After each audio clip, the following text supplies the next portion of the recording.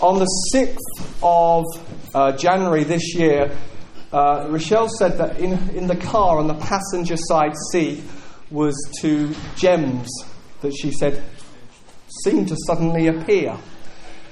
She showed me them, and we were just thinking in our heads, are they gems that have come from an encounter room? Because we know that there was an encounter room with some gems. Is it that?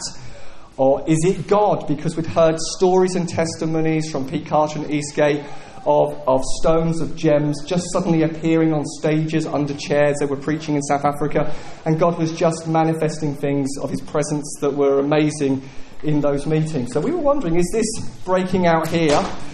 So we put that in the back of our head. We told the girls this could be God, or it could be some jewellery from a jewellery box.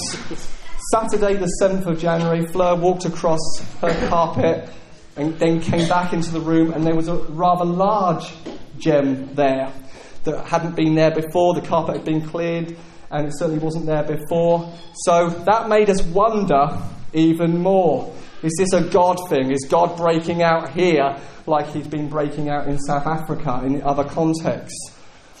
Then on the 10th of February, we were doing treasure hunting here, and there was a few of us beginning just to spontaneously share good news stories about healing and breakthrough and what God was doing in different churches. And at the feet of Colin, who goes to the church in St. John's, just looked at his feet and said, "Colin, it looks like there's gold by your feet." And it didn't seem to have been there before. And certainly from our eyes, it seemed to be growing as the time went on. It seemed to be getting more. So we stored that in the back of our head. That evening, Friday the 10th, my brother and his wife, my sister-in-law Jo, and their 3 children came to stay with us. And we just began to share the stories about the 2 that we'd found in the car and the one that we'd found on Fleur's carpet. And Jo said, "Wow, I really would love to experience that. I've only just been asking God for it myself." So we put the children to bed around 10 o'clock at night, and Clemence comes out of her room. Harry, the cousin, comes out of his room. And Harry says, "I can see a huge angel in my bedroom." And Harry, a young guy, little boy, 11, 12 years old, can see the angelic with his eyes, as can the other nephew. Megan can also see the angelic. And they both confirmed that what they were seeing was a rather large angel staring with a huge spear in its hand. They confirmed that later on they'd both seen that. So Clemence goes back into her bed, Harry goes back into his bed.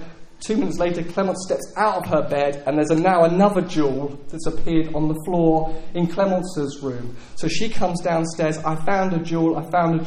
It looked identical to Fleur's.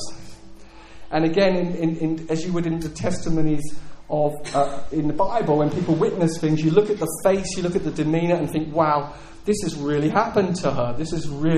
Something's really happened.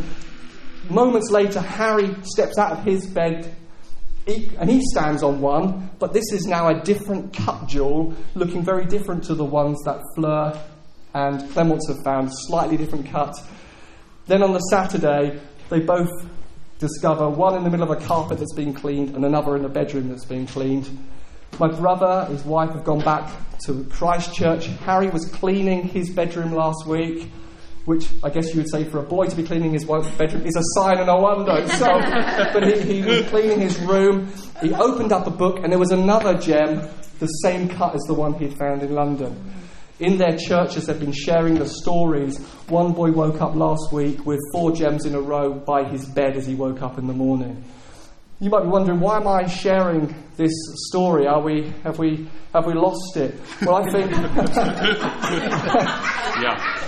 I think that in all due diligence, when you can only conclude, I don't know where they came from, and when you clear out their whole rooms and cannot find anything similar to it, and when story after story starts to grow, you start to have to conclude this is a sign and a wonder.